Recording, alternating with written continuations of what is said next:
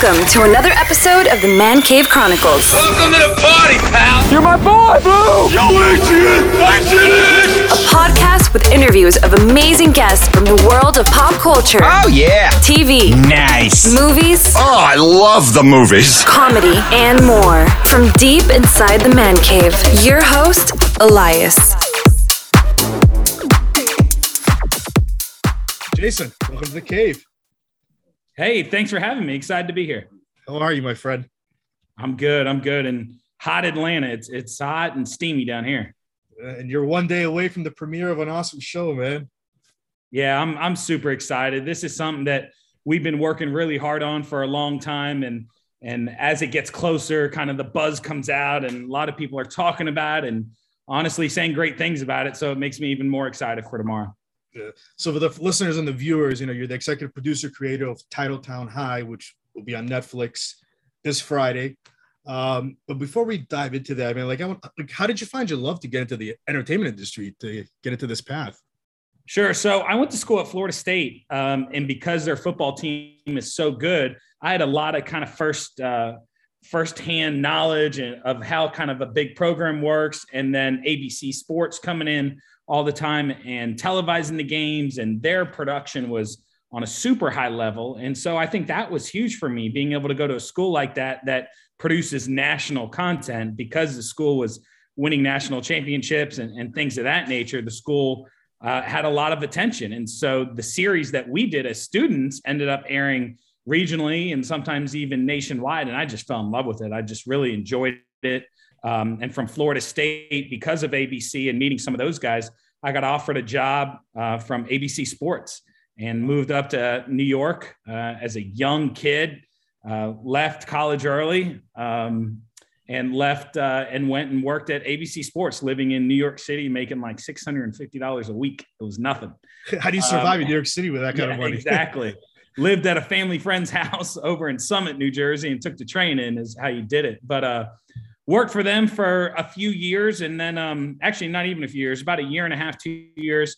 And then the XFL started. If you remember the first time the XFL came, and they were looking for people to come over to them, and nobody would take the job because nobody's going to leave a big time network and go work for something like that. But then they just started offering stupid money, to be honest. And being a young kid making $650, that was something that opened my eyes. And when they said they would pay me what they would pay me and I could live wherever I want, it was a great opportunity for me. So I moved down to Georgia, Atlanta, where I am at now, and started doing XFL. And then when that crashed, they liked what I was doing and asked me to come on over to WWE. So I produced for WWE for several years with Vince McMahon. Basically anything that happened outside the ring, backstage, or any kind of features are stuff that I produce, and learned a lot from Vince in the style and the production value and how to tell a story. And for me, I always go back to that because that was my first kind of crossover between sports and entertainment, right? Storytelling and then using sports to kind of do it. And so then the movie Friday Night Lights came out, and the series Hard Knocks, the NFL series. And there was a big buzz about those kind of programs. And I remember sitting back thinking like, man, the people love this program. I remember when I played high school football and what that was like, and the drama and just real life, real emotions. I'm like, we got to do this series. So I went and shot some stuff and ended up selling it to MTV, and did 2-a-days when I was 24 years old. I produced that series. My very first series I ever created and produced. And obviously that show just took off like nobody could have imagined, became MTV's #1 series. And then here I am today. How did you fall in love with football? I've always loved football. I grew up loving football, played football, high school football, just really enjoyed the sport. And I've been very fortunate, obviously, to been able to be around a lot of top football programs across the country, doing, a season with Florida State, Notre Dame, Navy. We did the series with Hoover, did the series with Valdosta, spent a lot of time with the New Orleans Saints. And so I've had the opportunity to be around a lot of high profile programs and be able to produce some really cool content. You mentioned Florida State. Did you try out for them? Was there any open tryouts? You're like, no, I'm going to go try out. I was not shy or I knew where I stood when it came to playing big time college football like that. What position did you play? I played defensive end. I will say this, I was a number 2 and the guy ahead of me got a full scholarship to Northwestern D1 school. And so Kevin Buck was his name, played some time in the NFL as well too. So I like to throw that in there. So for for the MTV show, you worked with Rush, but like, how did you, after all these years later, how did you decide to start this new project for Titletown? So 2 days for me, obviously holds a special place with me. It catapulted my career. It's why I'm sitting here today talking to you. And it's just something that's was always kind of close to me. And I'm very thankful for it. And Rush and I had a great relationship at Hoover and with 2 days. And he understands kind of where I am and what my job is. While we have a relationship, there still is that kind of part of our relationship where he knows I have a job to do and I have stories to tell. And I've always appreciated him allowing me to do that. And so we built a relationship that was a personal relationship from that series. And over the years, I would say anywhere from 3 to 5 times a year, we would touch base, whether it's over text or a phone call, or if I was driving to Tallahassee to go to a game, I would stop in and see him where he was in Colquitt. And we always kind of said to each other, hey, at some point we need to redo this because that show got so big. Even before Titletown, I would walk somewhere and somebody would always ask me about the 2-a-day series just because of how big it became. And so when a friend of mine, Brian, texted me that, hey, Rush just signed with Valdosta to be their head coach, kind of a light bulb went off. And I immediately reached out to Rush first, asked him why he didn't tell me himself. But then started talking to him about, hey, this may be the perfect fit. You're talking about a Valdosta program that is the number 1 winningest high school football team in the country, the 3rd winningest program in the world on any level behind Michigan and Notre Dame is Valdosta High School, knowing that they've only won 1 state title in the last 20 years, are kind of on a downslide, not in a national spotlight. Then you're going to bring a guy like Rush Propst into that situation. As a producer, that's a pretty great opportunity. How did you get involved with Netflix first? Like, did you first film this and then shop it around? What was the first step with this? So we started shooting it right away because I fully believed in it. I'm represented by CAA. Our company's represented by CAA. And so CAA reached out to several different networks and really narrowed it down to 3 networks that were strongly interested in the series. And when we got the offer from Netflix is just a perfect platform for this type of series. I mean, the reach that they have, this isn't just a show that's going to be shown in the United States. You're talking about over 135 countries and over 38 different languages. So for us, that kind of platform is just enormous. And for us to be able to tell our stories on Netflix was a great opportunity for us. Now, was Rush already coaching there for like a year or 2 before you jumped in, or was it right away, first year, bang, bang? Yeah, first year, bang, bang. He hadn't even coached a practice yet before I started talking to him about it. Wow, that's fantastic. So you filmed, like I said, I mentioned, I watched the first episode. If you want to bring Rush on, go ahead. I know we spoke off the air that. Yeah, Rush, come on in. This guy's not shy, trust me. Well, I can tell from the show he's not shy. Coach, how are you? I'm good, man. How are you? Good. Nice to meet you. Nice meeting you. So you guys filmed 8 episodes, am I right? Yeah, that's correct. 8 episodes. So tell us about I watched the first episode and everything behind the scenes. First of all, how was it like filming this during the pandemic? For me or Rush? Both of you. Well, I'll tell you from our side, then he can tell you from a football side. From our side, it was difficult because there's no blueprint, right? This has never happened before. It's not like we could go back and say, okay, this is what happened before. Let's do this. So everything was new. We were one of the only productions in the country filming this kind of series at the time. And so Netflix was a great partner of ours. They kind of gave us some guidelines and protocols to do. It obviously increased the budget tremendously because we wouldn't allow 2 producers to be in the car. We wouldn't allow 2 camera guys to be in the car. 2 audio guys couldn't be in the car. So that way, if something happened, we could still keep our kind of core crew and not have to quarantine everybody. And so obviously from a production side, you usually have 1 van and all 6 people travel together. Now that 1 van's turned into 3 cars. And so obviously everywhere we went, we had a lot more cars. We got tested every 2-3 days. We had protocols in place with coach. Making sure that the school and the coaching staff knew if we had any issues, we knew if they had any issues. So a lot really went on as far as the planning and kind of the upkeep of what I think we did a great job, because at the end of the season, we only had 2 people ever get COVID, and thankfully they were okay, but they still contracted it. And Coach Propst and his team didn't have to cancel one game on their end. They had to cancel games because of the other team.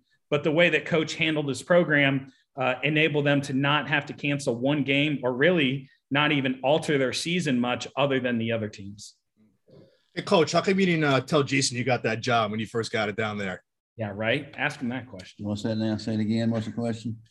I said, how come you didn't give him a call that you got the job when you first got into the school? Why didn't you think of me right away? Yeah. Things turned pretty fast in that deal. I didn't get that job the last week of April, and wow, it was a long, drawn-out thing that drug too much, actually, and then but COVID had a lot to do with it too. Now, so actually, I didn't even go in the office till mid-May. Wow. So you guys have worked together in the past. How was your relationship in the past? And then when he gave you the call, let's do it again, what was your thoughts? The first time was such a success, and I enjoyed it. I thought the first year was really good. I mean, not that they wasn't both good. I just feel like the first year it was there from the onslaught, and I thought it helped us. And I've said this, I don't know if I've said this nationally, but we were going for an unprecedented championship. To win 4 championships in a row in the largest classification in Alabama had never been done. We were just coming off the 3rd in a row. So this was 2005. And I really believe to this day, the show helped us achieve that goal. In the 2006 group, we were preseason ranked by USA Today as #1 team in the country. And they didn't start with us to start with. That's right. And they came in actually the middle of the season, right when we were playing John Curtis out in New Orleans, and we lost the game. I don't know if that had anything to do with it, but it was a little more difficult. But still, Jason made it so much easier because they're just professionally know what they're doing. I mean, and then the Valdosta thing, it was just like old hat again. Everything was very easy. The players now, obviously with social media, they're more in tune to the social media part. And I don't know, maybe they're just not as camera shy in today's world as they were 15, 16 years ago. That's all right. So what's Jason, what's the ultimate goal? What do you want the viewers to see when they're watching this? And Coach, what's your thoughts on all this? Yeah, I think for us, what the story is at heart is really a coming of age story for these kids. That's what our series is about. The point of view is really about these kids and obviously the pressure that this guy puts on them and the demand of their time, because Rush runs his program like a university, like a college. And so the time demand is just really enormous for them. And so for us, I think the audience is going to get a glimpse, or not a glimpse, a super inside look at what it takes to compete at this level, being 15 to 18 years old, small town America. I mean, Valdosta is a small southern town in Georgia where football is like a religion, and the pressure that not only coach puts on these kids, but the community. I mean, the community pressure on these kids and on Rush and his staff is enormous. It's unlike anything I have ever seen in any community as far as the pressure and the community involvement. They take their football real serious, and they were not shy. I remember going down the first week, I talked to the superintendent and I talked to the principal. I talked to 20 different people in the community on camera. And I said, why do you think they hired Rush Propst? Everybody looked at me and was like, that's simple, because we need to win and we need to get back on a national stage. And that's what they did. The purity of high school football is there. You don't have a lot of the things that, that the SEC or college has, but we do run it just like a college football program. So we're not a normal high school setting, if that makes any sense. We're just not. The team meetings, the walkthroughs, the film studies, the strength, the nutrition, all that stuff is just like if I was coaching at Mississippi State University. The only difference is obviously you got more revenue and more of an operational budget at those schools, but the time frames, in high school, one point's not been made. There's no 20-hour rule in high school, and college kids go to 2 classes a day, sometimes 3. Where in high school they're in class from 4 or 5 hours a day, every day, Yeah. routine, plus the other times. So it does get pretty tough on a high school player. Coach, from what I saw in the first episode, the players respect you. You respect them. How would you describe the relationship between you guys? Well, I didn't get to, that's a double-edged sword because I wasn't there long enough to really know the parents. Okay. Now the kids, you're there so much with them, you understand and learn them pretty quick. And kids are kids. Young men are young men. It don't matter what school you're coaching. They're sort of the same group. If that means, whether they come from a high end economically or they come from a low end, they're still there for the same reason. And that's what's so good about football. There's no race in football, and there's no social economic status in football. They're all the same, and they're all striving for the same thing, and that's to be a champion. And to add to that, to get out of that area in which they're in and to advance and get a college scholarship to help better their lives. That's why they play. Great. What do you think? What do you think, guys? We're going to see another season. Has there been talks yet? Or do you want to see another season of this? There's been tremendous talks.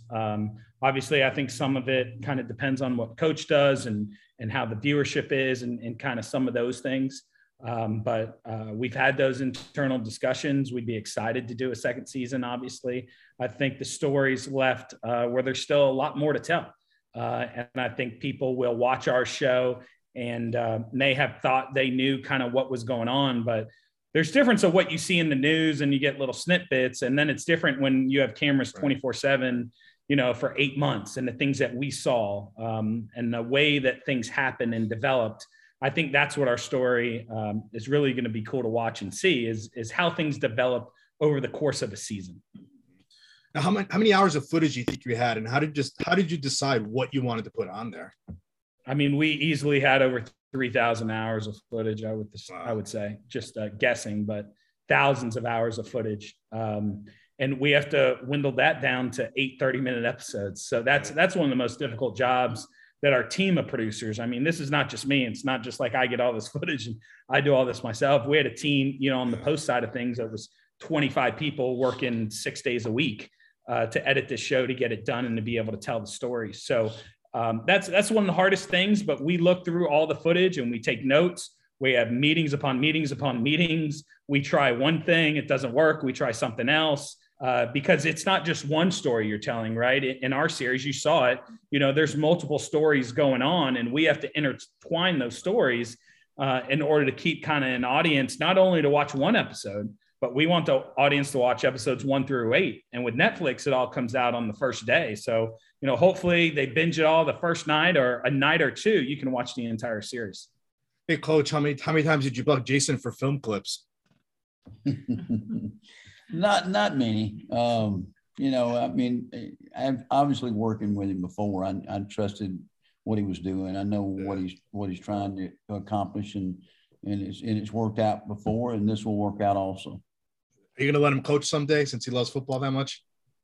I'm going to let him call a play the next time we do this again. I'm going to let him call a couple of plays. I did that at Hoover. I don't know if he remembers. There was a game they were up. He probably doesn't want to admit it, but he looked at me and said, "What should I do?" They were up by like 40 points. I forgot what I even said, but I do remember that. Lastly, Coach and Jason, how can the viewers and the listeners find you on social media, and how can they watch the show? I'm personally on social media on Instagram at just Sciavicco, my last name. And it's actually the same on Instagram and Twitter as well. Coach Propst obviously is also on social media, believe it or not. Actually, I'll tell you, this is breaking news right here on your show. We just did a TikTok with him. Can you believe that? The guy learned to dance. It's going to be posted a little later, and I fully expect it to go viral. So that's the inside scoop right there. Nobody knows. But Coach Propst is also on Instagram and Twitter. And what's your Instagram handle? Do you know, Coach Propst? Rush Propst, and Twitter is Coach Rush Propst, I think. Yeah. So, but you could go to Titletown High's Instagram page. That's probably the easiest thing because we have the whole cast, everybody on there's social media accounts. Guys, man, this was great. Thank you for coming on. Good luck with the show. You got it. Let's Really get a enjoyed season. it. Let's Thank get you. a season 2. Let's do it. Let's get a season 2. That's a wrap. That's a wrap, everybody. That's a wrap. Thanks for listening to the Man Cave Chronicles podcast. I finally get my man cave. You can find us on Twitter, Facebook, and Instagram at the MCC Podcast and our website, themccpodcast.com. Until next time.